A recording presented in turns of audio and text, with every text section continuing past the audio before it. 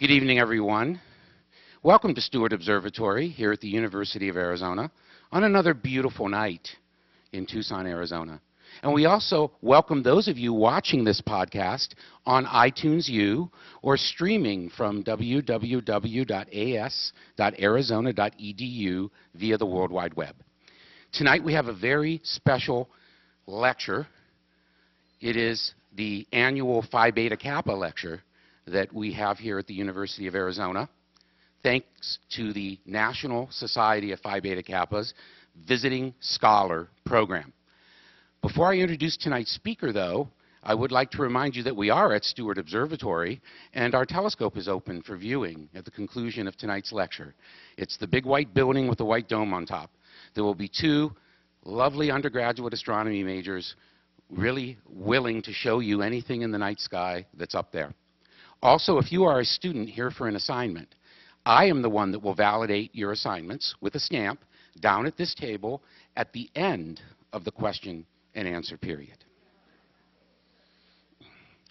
Phi Beta Kappa is the oldest honorary society in the United States, founded in 1776.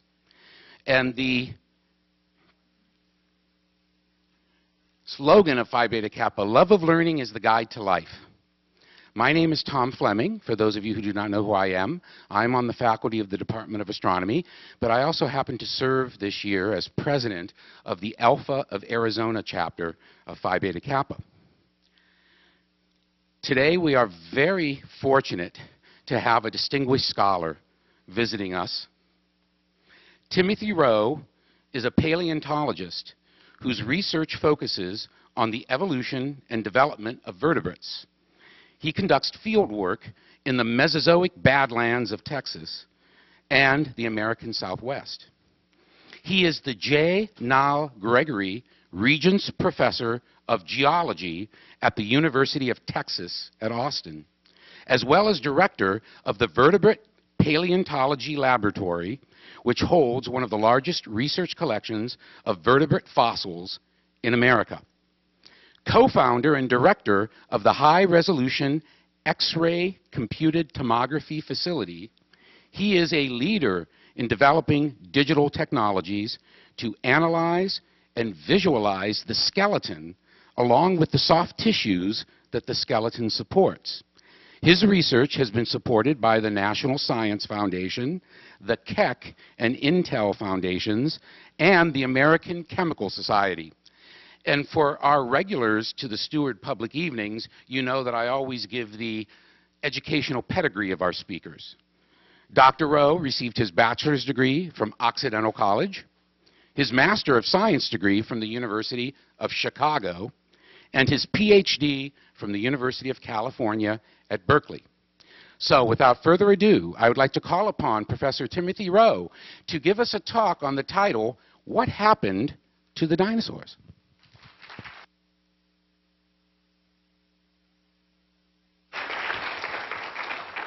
Thank you so much. Tom, can you all hear me okay? Start talking and I'll adjust the... Okay. Well, thank you for inviting me to be the Phi Beta Kappa lecturer. This is marvelous. It's wonderful to set foot here on the U of A campus for the first time in 30 years. I grew up in Phoenix and spent much of my youth learning how to drive and tool around the deserts around here, so it's great to be back into the Sonoran deserts. And, well, let me jump in. So for 2 centuries, paleontologists like myself have been wandering around the deserts, here around Tucson, up in the Four Corners, Africa, Europe, wherever. And as we walk through Mesozoic sediments, occasionally we get lucky and find something. And it might look like this. This is something that came from here in Arizona, from south of Tuba City on the Navajo Indian Reservation. It was a lot of problem solving. We got it out of the ground. Turned out there were 3 specimens in this quarry, Dilophosaurus and 2 of a new species of dinosaur. We described it, prepped it, named it Ceratosaurus with an H. The real miracle was that that name hadn't been taken yet. I couldn't believe there wasn't already a Ceratosaurus out there. And as we walk up through the section, we see things like Ceratosaurus, and its relatives become gigantic. It was an early dinosaur, this is later. And finally, we walk into the Cenozoic and they're gone. And so this is an area out in the Big Bend where I've worked, and the black across the top is the Alma Creek basalt, and this dates at 42 million years. And if you want to see a dinosaur, you have to walk down section 25 million years to find it. And over the last 200 years, these are the stones of the pyramid of science, if you think of science as being built as a pyramid.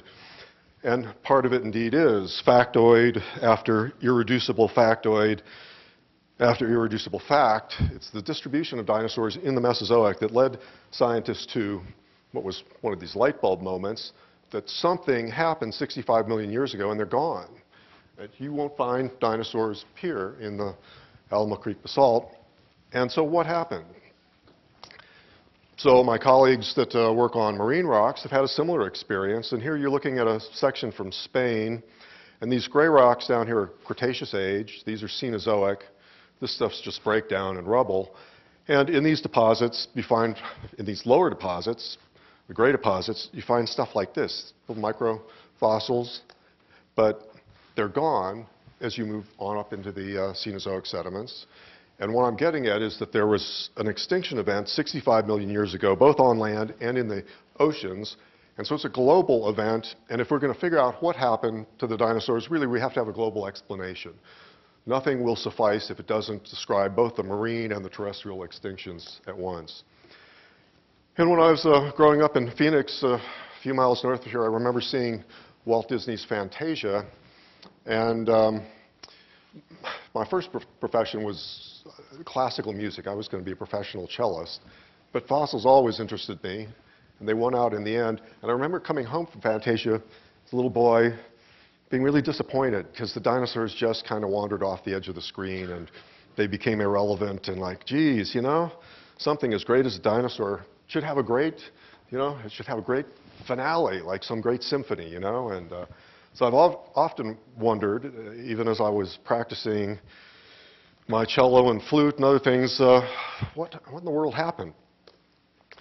And as technology marched onwards and we could see the Earth from space, that was a huge moment for me to say, wow, we can really understand the globe. We can understand huge geographic ranges. And to understand that this map, this mountain range, was created by a collision between the subcontinent of India and Asia through the process of plate tectonics was something that I picked up in college. And there in the 70s at Occidental College, there were 3 faculty members.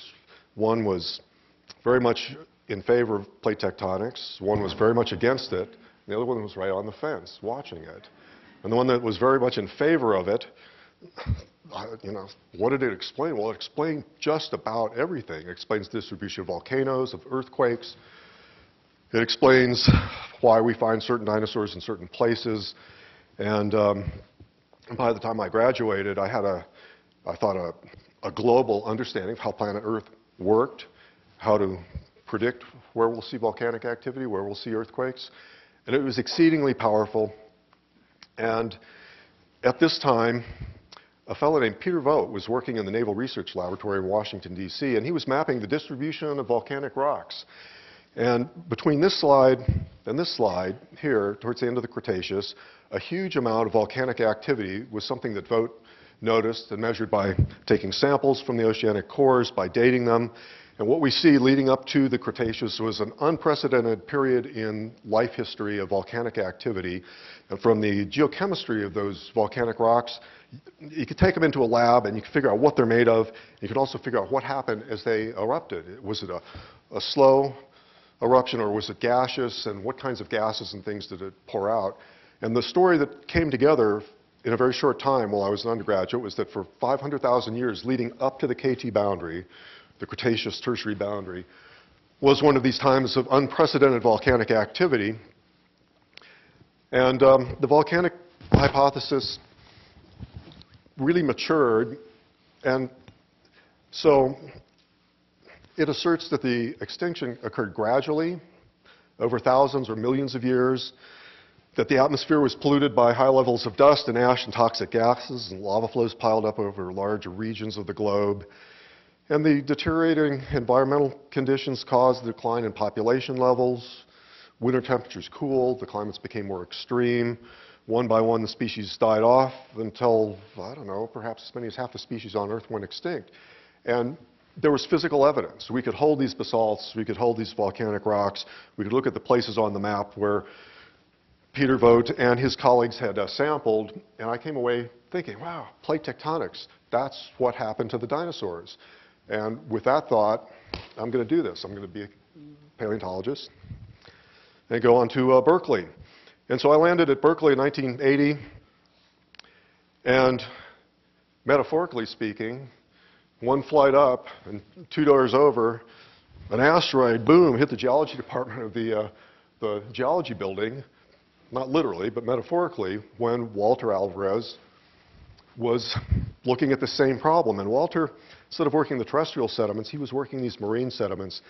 And these sections like this one in Spain, and he was in northern Italy. What a tough place to work, you know? And so he was looking right at this layer, and whenever you see a whole bunch of geologists on one layer like that, you know something's going on there.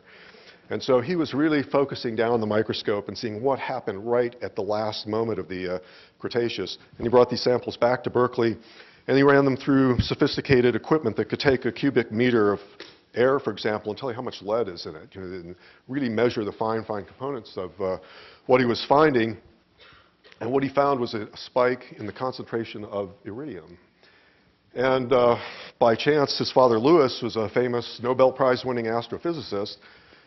And they were sitting together one day, and Walter says, geez, where do you get all this iridium at the KT boundary? You know, this is not common in crustal rocks. And his father Louis says, well, there are certain classes of meteorites that have lots of iridium, and maybe what happened is, boom, there was a giant impact crater, or a giant impact at the end of the Cretaceous, and an asteroid impact is what killed the dinosaurs.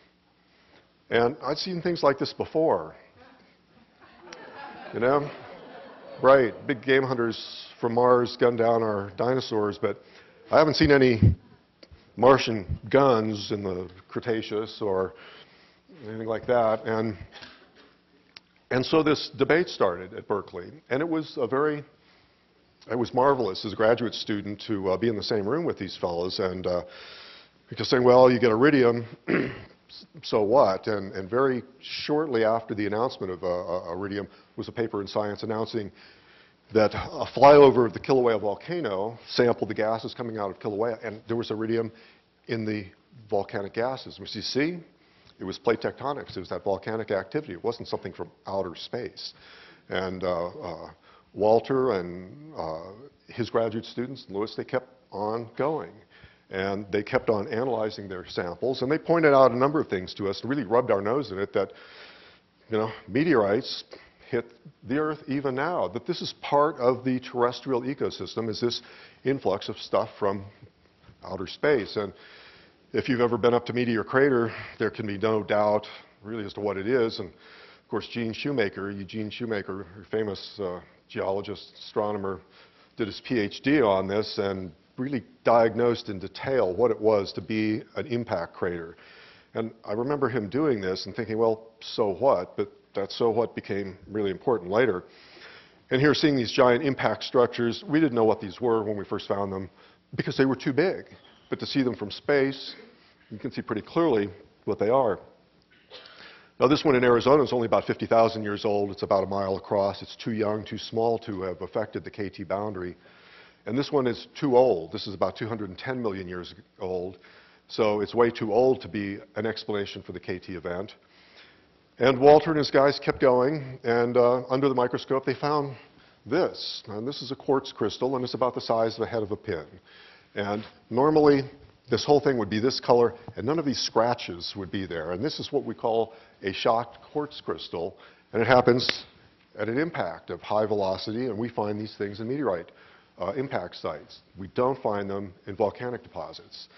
And I started to get nervous. And then they laid tektites on the table. And well, they're tektites. These are tiny little spheres of stuff. They can either be ejecta from an impact crater, And that's mostly what happens. And they spin around and then solidify and fall to the earth. And there were some great concentrations of impact of tektites described here in Mexico and in Haiti right at 65 billion years. And so very quickly, I mean, it was astonishing to see how quickly Walter and his group narrowed their search to the Caribbean for the smoking gun. And our big line was, well, if there's a meteor impact, where's the crater? Of course, most of the surface of the Earth is ocean, and there's a good chance that it hit the ocean basins, and that crust is very quickly recycled through plate tectonics. So we knew that, not entirely a fair question, there may have been an impact in the oceans, and Earth processes, plate tectonics, might have erased it very, very quickly. But they very quickly narrowed the search to the Caribbean. Here's a shot taken since those early days, but look at this ring of trees. And there's a series of sinkholes here in northern Yucatan, and it's the smoking gun. It's the impact crater. This had been found by, I think, by Petrobras, exploring for petroleum back in the 1950s, and they thought it was some kind of volcanic structure, but a non-producer. Filed their report and moved on, and I think some of Walter's guys found this report, and they very quickly went back and resampled the area. And here's some work from the University of Texas, geophysical work, to actually map the impact crater's shape. And from the melt, we've got a date of 64.96 plus or minus 26,000 years, which is almost precisely, even within the range of error, the last dinosaurs that we find in Montana. And irreducible fact, by fact, I had to agree there was an impact at the end of the Cretaceous. And the asteroid hypothesis asserts that the mass extinction occurred instantaneously. Now, what do you mean by that? Few days, few generations, few weeks, but much quicker than the volcanic hypothesis. And that an asteroid of enormous proportions struck the Earth at between 50,000 to 150,000 miles per hour. The impact blast was more than 1 million times greater than the strongest earthquake. It displaced about 5,000 cubic miles of debris. A great dust cloud, tidal waves scoured the continental margins, and indeed, just a few miles east of where I live in Austin, there are tsunami deposits along the Brazos River from the late Cretaceous. And the atmosphere became choked, and at its extreme, it was nuclear winter. But the other side of the coin of extinction is survival. A lot of things survived, and the nuclear winter hypothesis doesn't explain why the survivors survived. But in the end, this environmental deterioration, mostly atmospheric pollution, was the primary source of extinction. And the major difference between these two hypotheses is really just one of time, and this has become the major area of future research. We're working harder and harder and harder to develop better clocks to narrow the time over which this extinction occurred. We're trying to map the last occurrences of dinosaurs and other Cretaceous fauna in the water, on the land. And that is to say, for you young people in the audience, that I'm not a proselytizer, that there's an awful lot of work left to do to be able to tell the difference between what impact the volcanic activity had, because there's physical evidence for it, and what impact the impact had, because there's physical evidence for that. Multiple causes. There were two things going on. The best way I can describe it was Earth was going through a bad period for about 500,000 years, and it was punctuated at the end by this great asteroid impact. And trying to tease apart the various effects of one versus the other was, and still is, a major research thrust for many of us. Anyway, fact by fact by fact, we were dragged from being adamant doubters to, wow, they convinced us. You know, it was the evidence that we could hold and see in our hands. And so here's how it looked from planet Earth, and here's how it looked from Yucatan. So that was the end. And a few really interesting things have happened since. And so Gene Shoemaker lived to see this impact. This is a comet Shoemaker-Levy colliding with Jupiter in 1994. And this was more or less the trajectory of one of the pieces of that bolide, whether it was a comet or an asteroid, don't know. And there's the impact, and there's the debris field, the immediate debris field. And when we look at North America and the impact site here, and boom, this thing comes, more or less in this direction. So here in Texas, we're downstream from the main ejecta pathway, and all up and down the western interior, where most of the paleontology that's been done on the KT boundary has been done. So what I'm saying here is that there's perhaps a bias that the impact unquestionably had effects, and that maybe we're seeing the worst of it from south to north here along North America, but we continue to try to sort this out, and it's hard to know the last occurrence of anything, they're just gone, and did you miss it? If we come back next year, will the rainstorm have a dinosaur a few feet higher in the section? It takes a lot of continued field efforts to work this, and the problem still is before us, although in far greater complexity than ever before. I think Gary Larson probably got it right. But I've been looking for cigarette butts in the fossil record, and I haven't found any of them. So maybe he didn't get it right.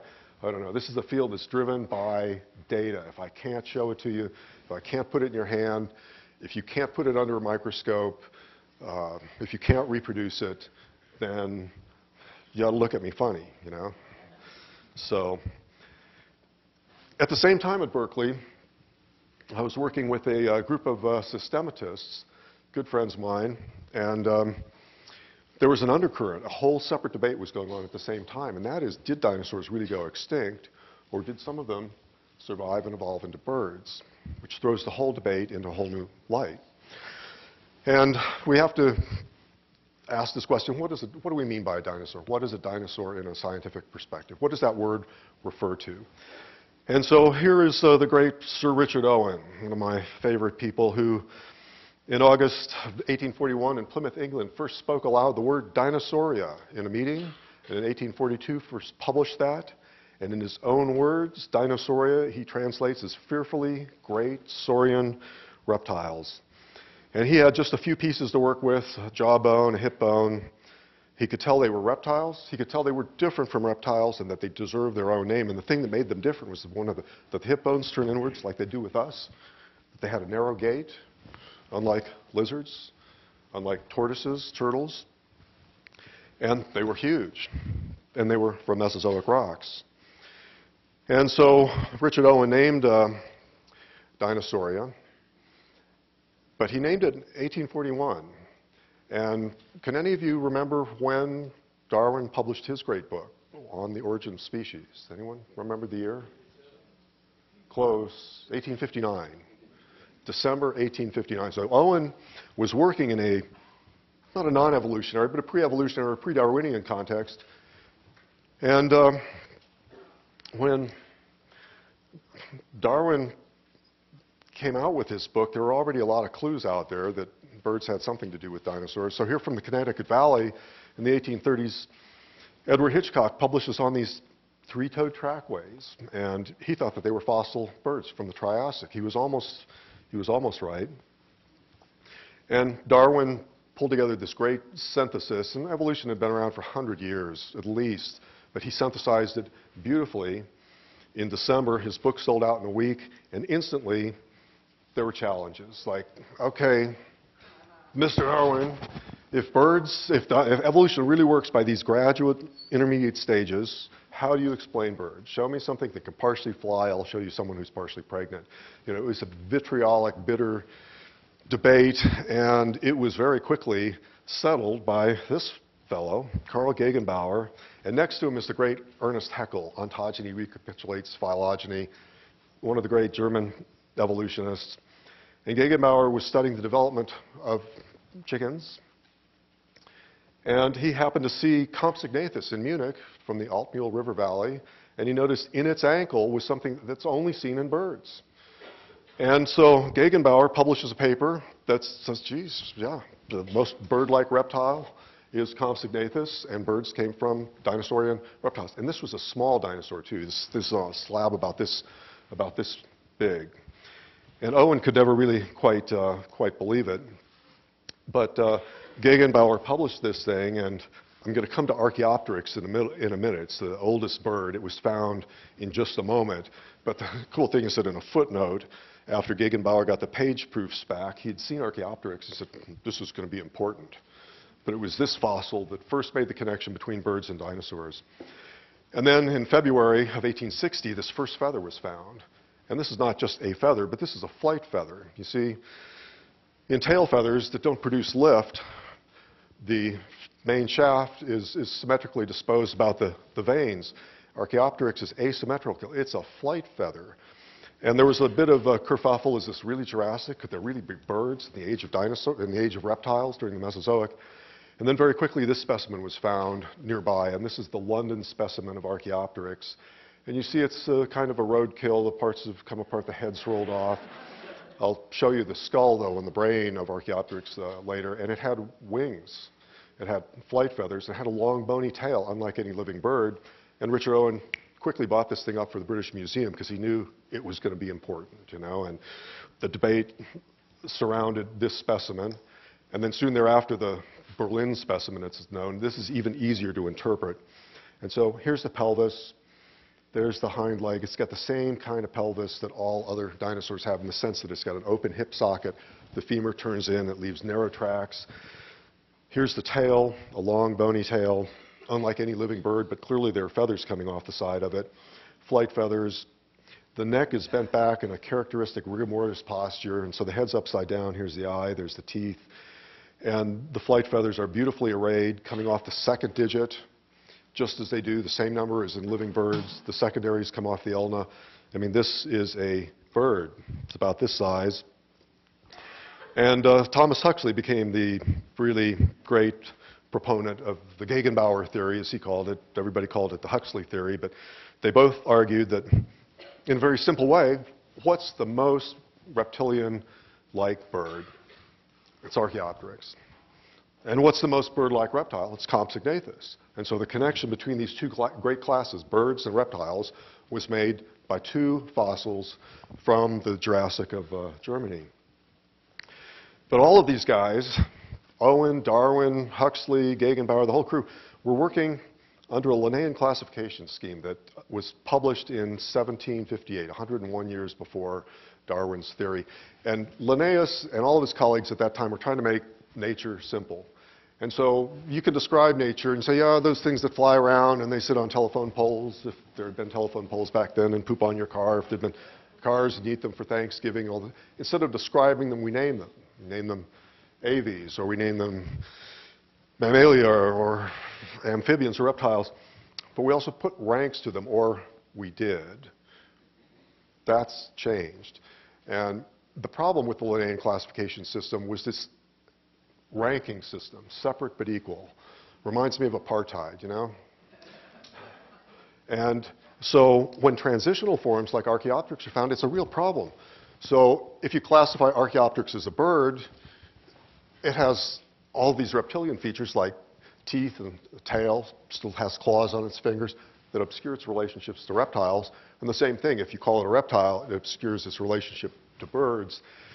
And Harry Seeley threw us off, and he tried to preserve the Linnaean system. He tried to come up with an explanation that worked with the Linnaean rules, and he said, well, maybe it's just coincidence. But, you know, there was some undercurrent. Well, is it a coincidence that you look like your parents instead of the guy across the street? You know, the single, simplest explanation for similarity in form, whether that's the form of your DNA or your phenome, is genealogy. But it confused biologists for a long time. And then this little thing, Euparkeria, was found, and it was sufficiently primitive that it was easy to imagine where dinosaurs, saurischians, crocodilians, birds, pterosaurs, ornithischians, that they all independently evolved from Euparkeria. And so for a couple, 3 generations there, we lost that connection, we lost our path. And then comes along John Ostrom, a good friend of mine, who discovered Deinonychus. And he also studied Archaeopteryx. And Deinonychus is a small dinosaur, and it had a little bone in its wrist, the semilunoid carpal, the kind of thing that, you know, it's just a detail, but to him that really stuck. And it restricts the plane of movement of your wrist to this plane. Not like this. They don't play basketball. They don't wave bye-bye. These theropod dinosaurs have a wrist that moves like this, and their flight stroke, the way they can move their arms is very much like the flight stroke in living birds. And at the same time, one of my classmates, Jacques Godier, here on the face at the Dinosaur National Monument, and he was one of the early champions of phylogenetic systematics. And that is to say, if we're going to study evolution, let's just build a system that reflects the tree of life, and let's restrict the nomenclature of that tree of life to the idea of common ancestry and not get confused between herbivores and carnivores, or nocturnal or cathemeral animals. Let's just use these names to reflect common ancestry. And the upshot of this, to make a long story short, is that by ditching classes, by ranking, by just ditching the ranking thing, now we see this hierarchy. And so in Jacques' dissertation, he compiled a huge amount of data that's only grown to say that birds are nested on a tree within Dinosauria. They're members of dinosaurs, they're members of archosaurs, they're saurians, they're reptiles. So instead of making this choice, are they reptiles or are they birds? They're both. Okay? And let me show you some of the evidence for this. And so very, very quickly, this movement in systematics, it was driven by computer algorithms. It was driven by character matrices. So you could say, does it have 5 fingers? It has 4 fingers. Does it have 3 fingers? Any one of you in the audience could come down and you can check my work to see if I've made a mistake. If I say Archaeopteryx has claws on its fingers, you can look at the specimen and you can see for yourself whether it has claws. And these computer algorithms will take these unique similarities and build trees. And one of the problems that prevented us from seeing birds as dinosaurs is that dinosaurs are really diverse. And since the early Cretaceous, look at this, we have things like stegosaurs, ankylosaurs, ceratopsians, ornithopods. But look at this, ornitho, this prefix ornitho. Paleontologist after paleontologist after paleontologist was discovering bird-like features in the dinosaurs they were discovering and studying, and they were giving them those names. It turns out that this branch of the dinosaurian tree is extinct. There are no ornithischians that made it across the KT boundary. And it's a sister taxon here, Saurischia, that we have instead. And there are many extinct Saurischian dinosaurs, like the sauropodomorphs I collected a while back, and the big tyrannosaurids.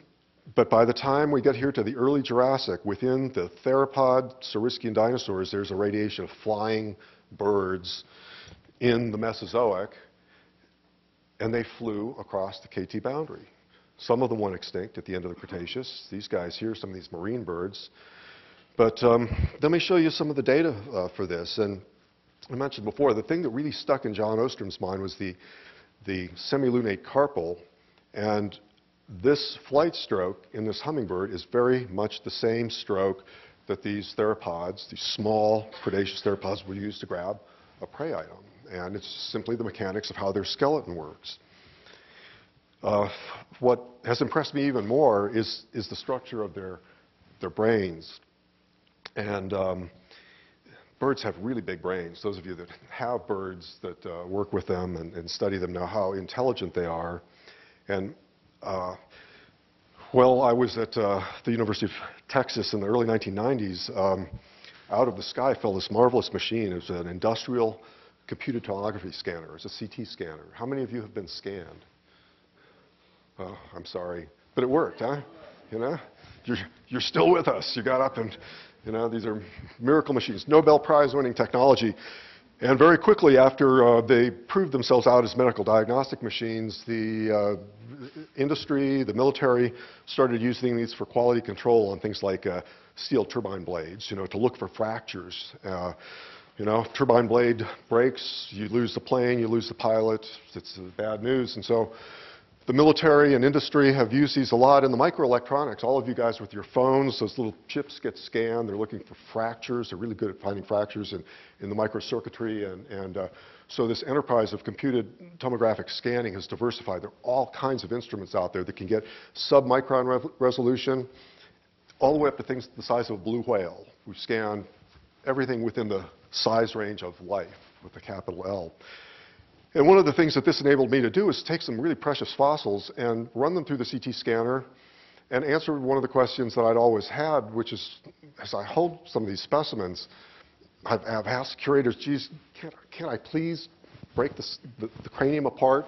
Because if I can clean the matrix out, I can make a mold of what the brain looks like, and we can see what their neurosensory organization was like.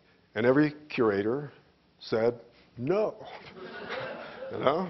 And I've done this too in my capacity as the director of the VPL. You know, no, you're not going to break my fossils. My job is to keep them into perpetuity, and just be patient. There will be technologies come along that'll solve this problem for us. I didn't really believe it would happen in my own lifetime, but it did. And we had these marvelous fossils come through our lab. And let me show you a little of this. I'm going to bail out of QuickTime here for a moment. And first, I want to show you what a bird can do. What does it mean to be a bird? What are we talking about here in this as you ascend through the tree of life? What are these things becoming? And I have to say I'm indebted to Ted Goslow, one of my mentors, for these films taken with a HiCam. This is a film recorder that you mount on a rifle stock, and it takes 500 frames or 1,000 frames per second. And he worked with the falconry clubs out at UC Davis, and they used trained birds to attack prey that were staked out, squirrels or pigeons, so that they could figure out how they worked. And so here we're going at 500 frames per second. And this is a hawk that's coming in to strike a pigeon. And let me just stop it there. And so these are the jesses coming off of its hind feet, because this is a trained falcon. This is a domestic bird. And humans, have been hunting with these things for thousands of years. But look at its wings. Look at its tail. And from the experimental neurobiology that's been done, we know that this bird is feeling, with each one of these feathers, how fast the air is going over the top and the bottom of it, how fast collectively the airspeed is above and below the primaries and the secondaries, so that it knows if it's going to stall or not. It feels intensely all of the air passing over its tail feathers, and here, in film after film after film after film, it brushes the ground with its things to knows where the ground is before it hits the prey. And so, in putting on this new suit, so to speak, in the course of evolution, this suit full of feathers, these feathers are innervated. Each feather has 4 muscles on it, and the muscles are all connected together in patterns, so they move together. It takes a lot of computing power. And this is my definition of intelligence. It's just information processing. And they're processing information from the base of their feathers, from the shafts, from the blades of their feathers, individually and collectively, and they're integrating that with their eyes, looking at where they're going to strike. They're hugely intelligent animals. If you were to try to build a machine that could do the same kind of thing, good luck. In fact, there's huge amount of research being done on this to build small synthetic devices. And there are certain things that can hover, simpler forms of flight than this attack strike. And the only thing that this bird doesn't know is that its prey item is tethered. So it's doing vector addition right now, and here it sticks its feet out, and it's grabbing at where the pigeon should have been if it hadn't been tethered. That's the only thing that it didn't get, was that it knew how fast these things fly. And the pigeon is no dumb bird either. I mean, you might think they are from, for whatever reason, they populate cities.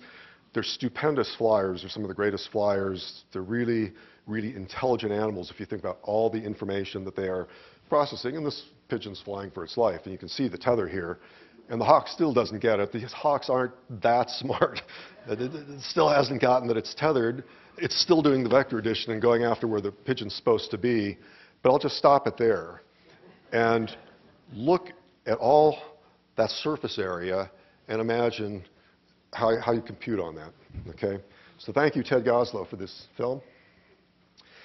And here is the brain of a bird. This is an endocast that we pulled out of a duck. And here are the olfactory apparatus, the olfactory nerves. birds in general, with a couple exceptions, don't use their sense of smell very much. They don't have very many genes for olfaction. There are a few exceptions, but mostly they don't. Down here is the optic lobe. And in more primitive archosaurs, the optic lobes are on the top of the midbrain. Here they're stuck way out to the side. How come? That's a critical question. And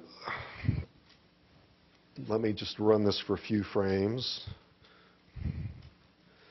And here's looking at this thing from the back. All of this stuff is cortex. All of this stuff is the spinal cord.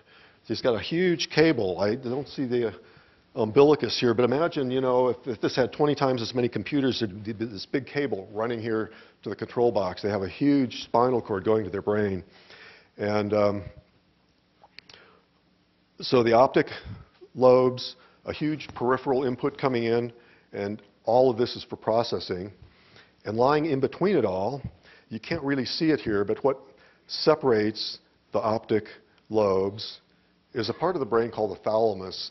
And it's relaying all this stuff coming from the feathers to the forebrain, and they're integrating vision and their feathers all at once. This is, if dinosaurs are really transitional fossils leading up to these things, we ought to find brains that look like this or that are on their way to turning into one of these things. And indeed we do. So here is Mongolodon.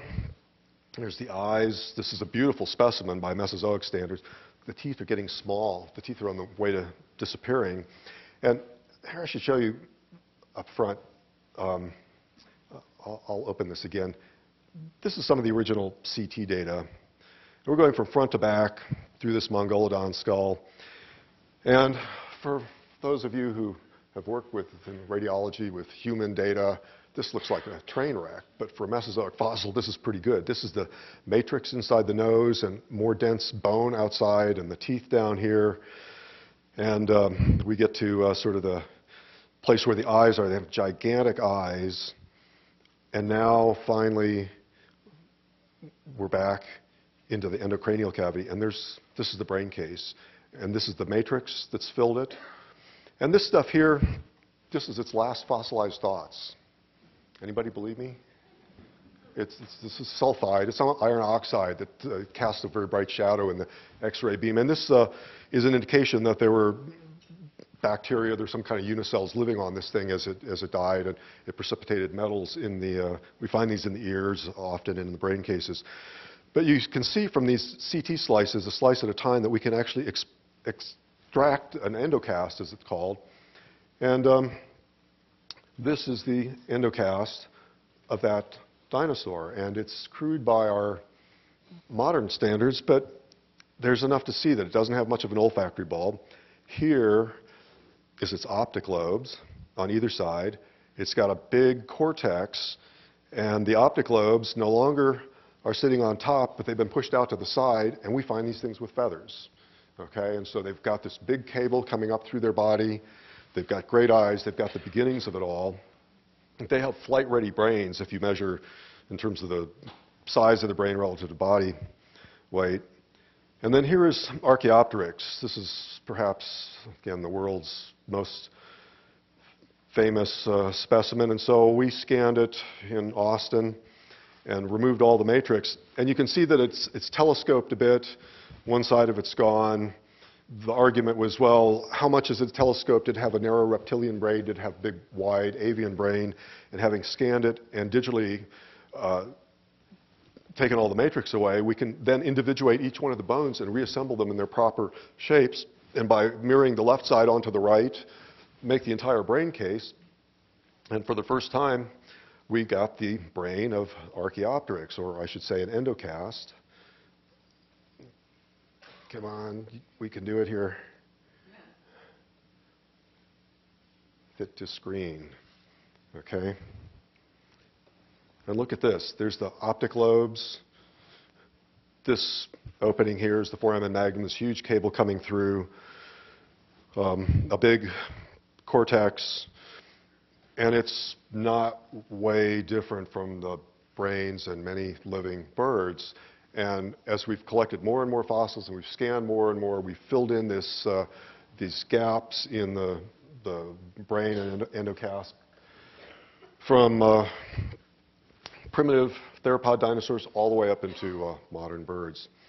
And one of the more remarkable things is that we're getting a pretty good fossil record of feathers. Now I'm going to show you a couple things here that show how feathers grow, and I've scrolled ahead to living birds, and what you're looking at is an early embryo, and this is what we call a condensation of special cells from the neural crest. They branch off from the spinal cord before it forms, before the brain begins to swell, and they condense.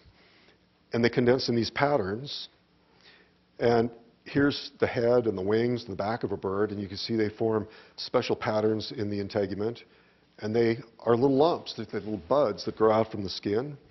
And here they are growing along the wings. These are the flight feathers. And as those little bumps grow out, they unravel at the tips, and the barbs and the barbules and the feather develops. And the cool thing is that we can see some of this in the fossil record. And so here's the basic pattern of how cells primitively are arranged. There's one with 6 around it. No matter which one you pick, one with 6 around it. And these are ornithischian dinosaurs. They're extinct. So these are fossil skin impressions from ornithischians, and none of them have anything special on their skins. And their optic lobes are on the top of the brains. They're small brains. But here, we're getting into saurischian dinosaurs, and look at this. That central condensation, that central placoid is surrounded by a bunch of smaller cells, and this is what a feather looks like early in development in living birds, and we're finding this in the skin of mature Mesozoic dinosaurs, and we're finding proto-feathers. And these things are tubular. They run in pairs along the midline primitively, at least we think we run in pairs. You can even see light and dark banding in these things. We're getting some idea of the colors of feathers in fossils. And here's a close-up. And this is probably not a bad restoration of some of these things. There's nothing quite like this alive today. It doesn't fly. Its feathers are probably to insulate. That's the best explanation. It's a hard one to test, but we have fossils that show this kind of covering over much of their body. So there's your irreducible fact. What it does is a supposition that we're still trying to test and get our heads around. And then we get to Archaeopteryx, and it's got an asymmetrical flight feather. And as we move up through the Jurassic and into the Cretaceous, we're seeing birds that have lost their bony tails but still have a few teeth. They've got these display feathers. We're seeing more and more modern type birds as we climb up the tree. And there's been this stupendous radiation of birds since the Cretaceous. And today there are 10,000 living species of birds. And so what does this mean? What happened to the dinosaurs? It's a simple question, and it's got a complicated answer. And if the dinosaurs didn't go extinct at the end of the Cretaceous, then it's no longer a trick question to ask you on the exam, did cavemen live with dinosaurs? The answer is yes. Okay? This word dinosauria means an ancestor and all of its descendants, not just some of them. When they grew feathers and learned how to fly, they were still dinosaurs. Imagine Mr. Smith. You have 14 children and they're all girls. Ah, you poor man. You know, the Smith family name will not live on. They all get married. They no longer hold that name, but biologically they're yours, you know. They can become lawyers. You can disown them, you know. But biologically, they're still yours. And that's what this new phylogenetic nomenclature is aimed at. Just simply ancestry and descent. And if you're born to a dinosaur, you are a dinosaur. And so what happened after all the kerfuffle there at the KT boundary, after the volcanic activity, after the asteroid impact, birds radiated? And one of the great coincidences is that so much of that volcanic activity in the South Pacific pushed up volcanoes like the Hawaiian Islands, Micronesia, Melanesia, Polynesia, much of the Philippines are Cretaceous volcanic islands. And even though it polluted the atmosphere, it produced an area that birds could fly out to and speciate. And so each one of those islands has its own species of flightless rail, and the zooarchaeologists that have gone out there and excavated caves and looked at what the impact was of humans getting around have, well, I'm getting ahead of myself, they paint a very interesting picture. And so if you look just at the history of dinosaurs and human populations, we can map 5 major pulses. And this is work done by a demographer named Bernard Cohen.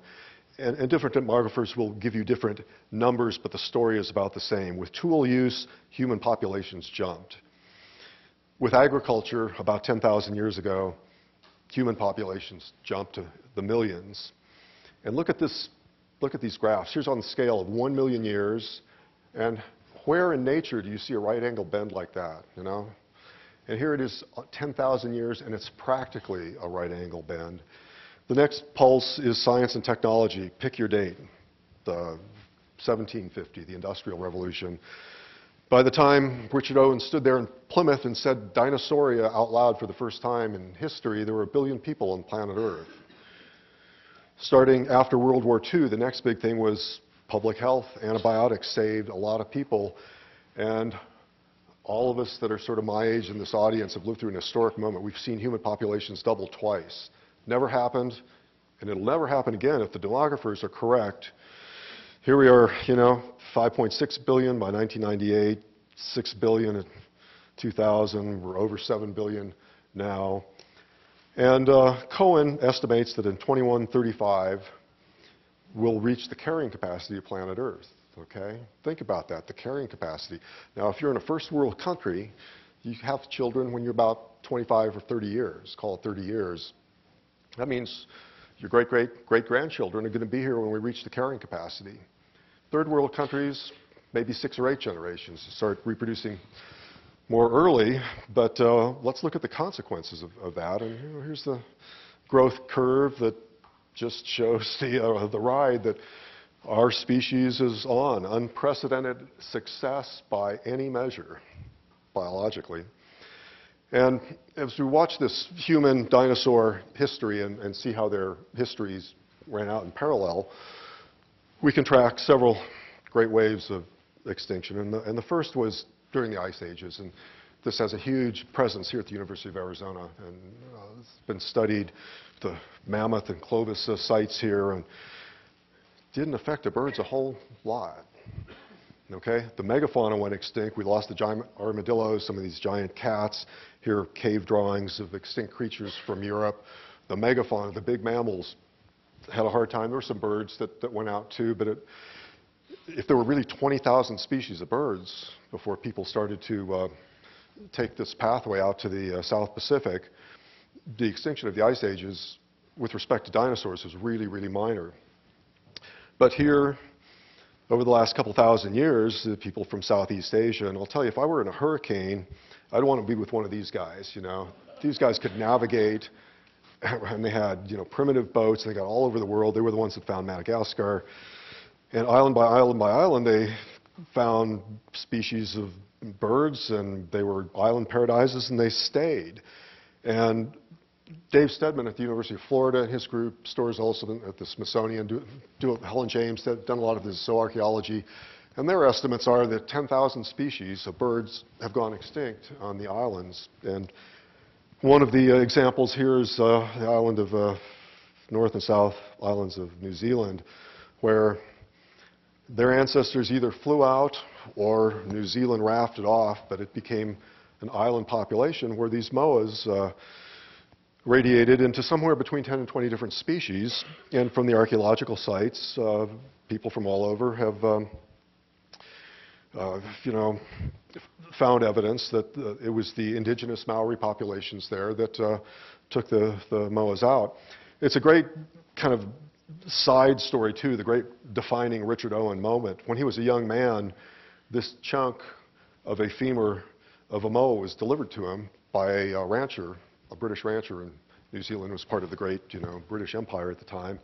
And Owen was there and had great collections at the Hunterian Museum, and he thought, well, it's probably an ox or something like that. I'll get to it after dinner.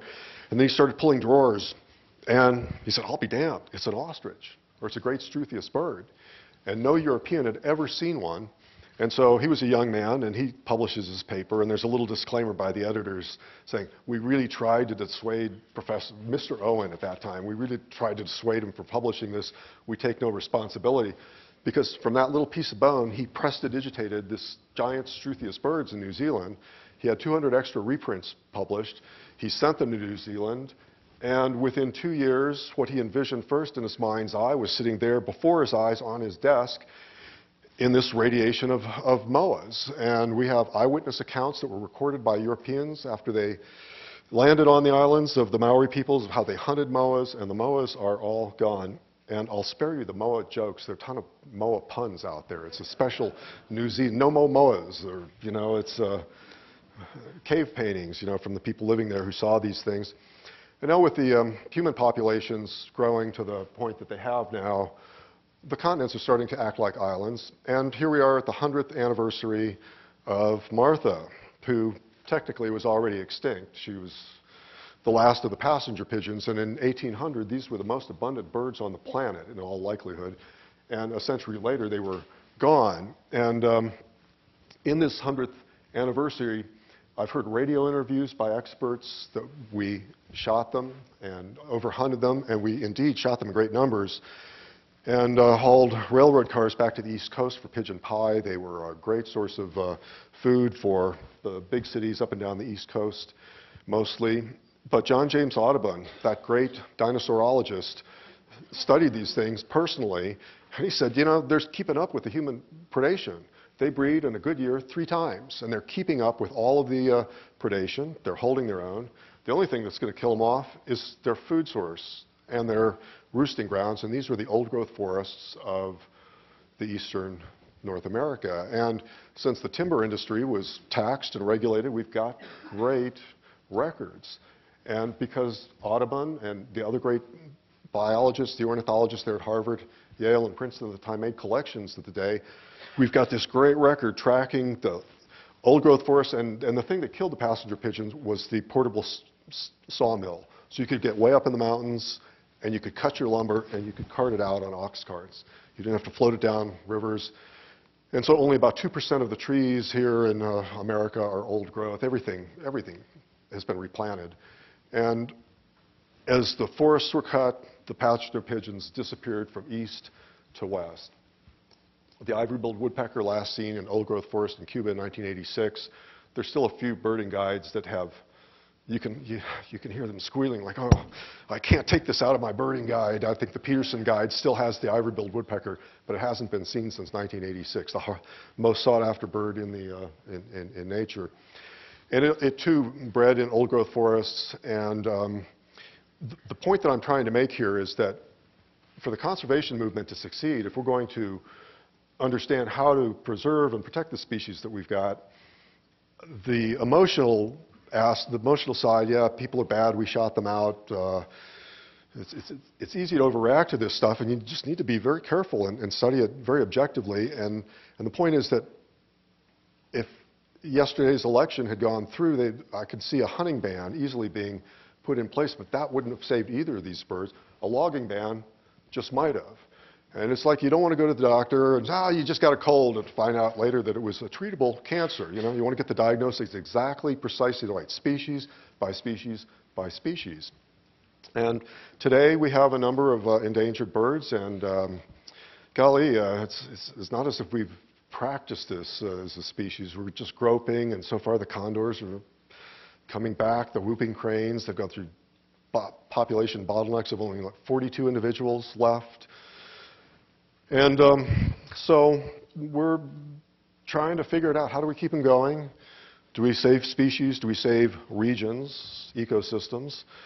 And what I can say is that now we know what did not happen to the dinosaurs.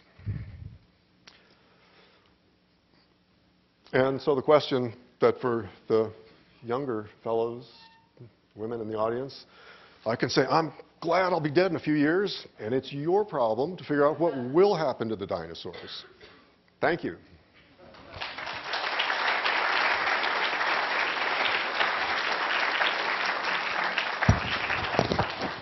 Thank you very much, Tim. We do have time for questions. If you have a question, please raise your hand, and I will pass the microphone to you.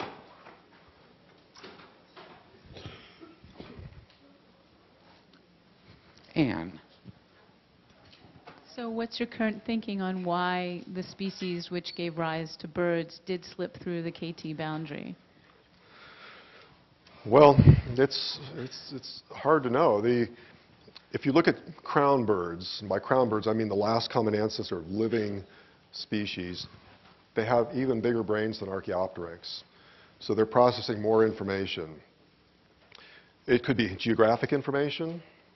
It could be information on their food sources. It could be information on the seasons, on patchiness of resources. I mean, you think about all the things that it takes to survive. Some of these birds live a long time. Parrots, owls, ostriches, they'll live 80 years. And so with a larger brain and with more memory for seeing how nature works, perhaps that was it.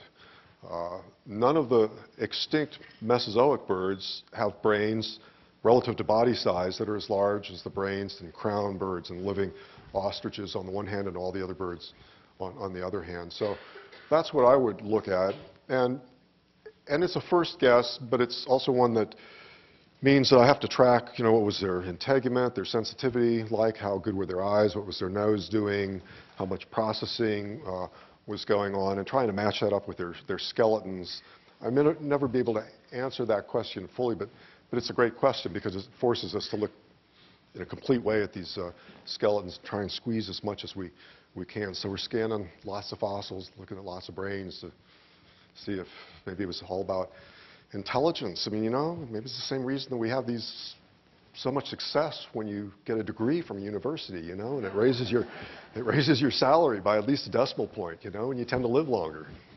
We have another question up here. I hope this isn't too off topic, but I was wondering what your thoughts were on the possibility of human evolution of thought from psilocybin consumption during the time of cavemen in that era. Yeah, I can guarantee our thumbs are going to get smaller. And yeah, it's a really interesting question. And in a way, we've, in just a couple of generations, gone way further than anything that ever happened at any time in our history with our technologies. So we've, in a way, removed ourselves from that sort of natural selection. And technologies, and if our politicians can keep the lights on, then it's hard to see any limits to what technology will. Synthetic biology is another good one.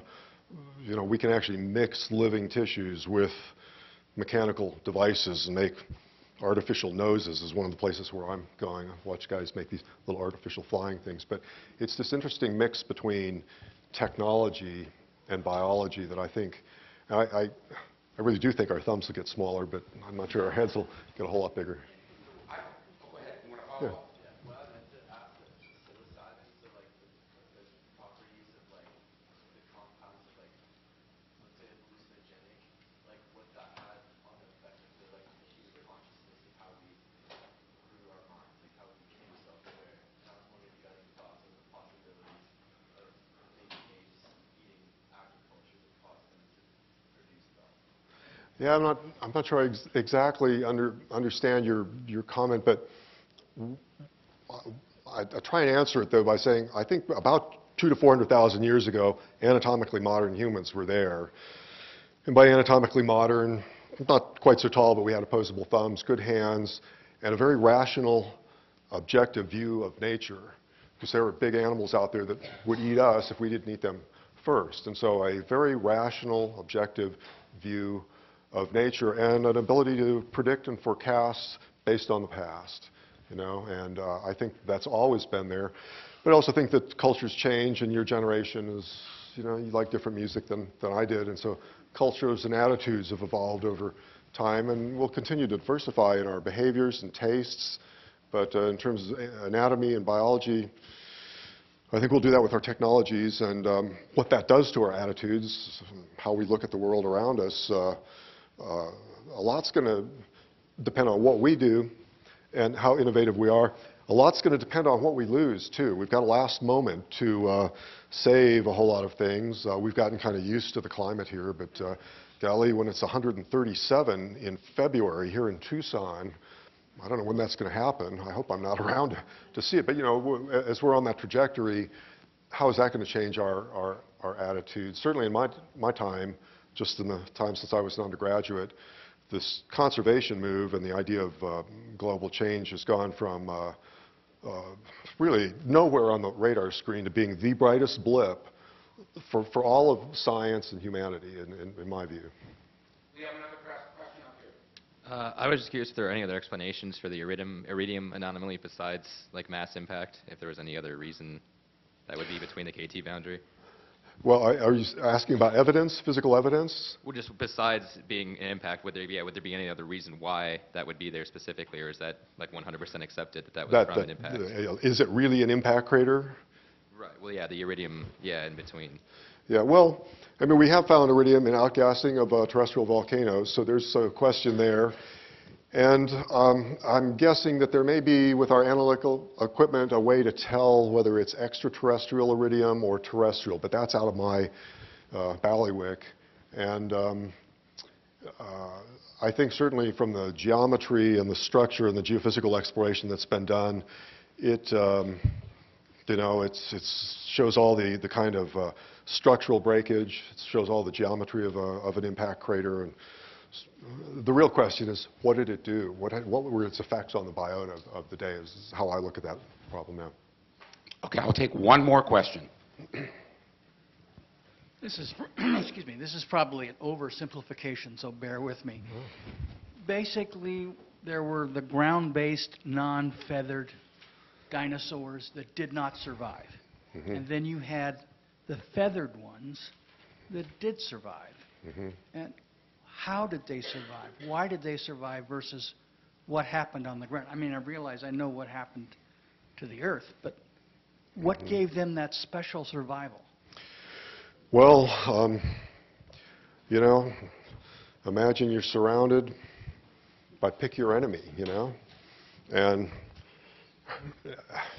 you can run through their lines, you get in your helicopter and you fly the other way. I mean, being immensely mobile, to be able to fly out to islands where there were no predators, there were no mammals, there were no reptiles out there, and over the course of centuries, trees and logs and seeds floated out and blown out, and so all of these islands are densely inhabited by a large diversity of plants and other organisms. And so there are many refugia. Plate tectonics continued its path. So we see high mountain ranges along the western part of North America and the eastern parts of Asia. And they were the most mobile organisms going. And I think it's that and the size of their brain, being able to take advantage of their mobility and understand what was going on around them, find the food sources is a large part of that explanation. And another thing about them is they were small and they reproduced quickly. One of the rules of extinction is that the large things that take a long time to grow and have slow reproductive rates, the megafaunas, tend to be really vulnerable because they don't reproduce quickly, because they don't grow quickly, because it takes a long time for them to reach reproductive age. Birds grow really fast. Some of them within a few months they're flying, you know. So there are a series of things about avian biology. They're quick, get around, big brains, big information processing capacity. I think therein lies the answer to that. I'd like to thank you all for coming out tonight. Oh yes, let's thank Dr. Rowe one more time. Thanks.